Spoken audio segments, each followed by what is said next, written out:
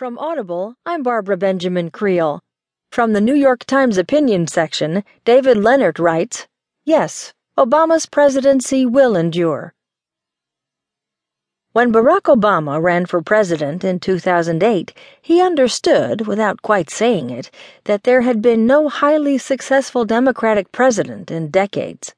Bill Clinton made the country a better place, but his biggest legislative plans failed, and he was beset by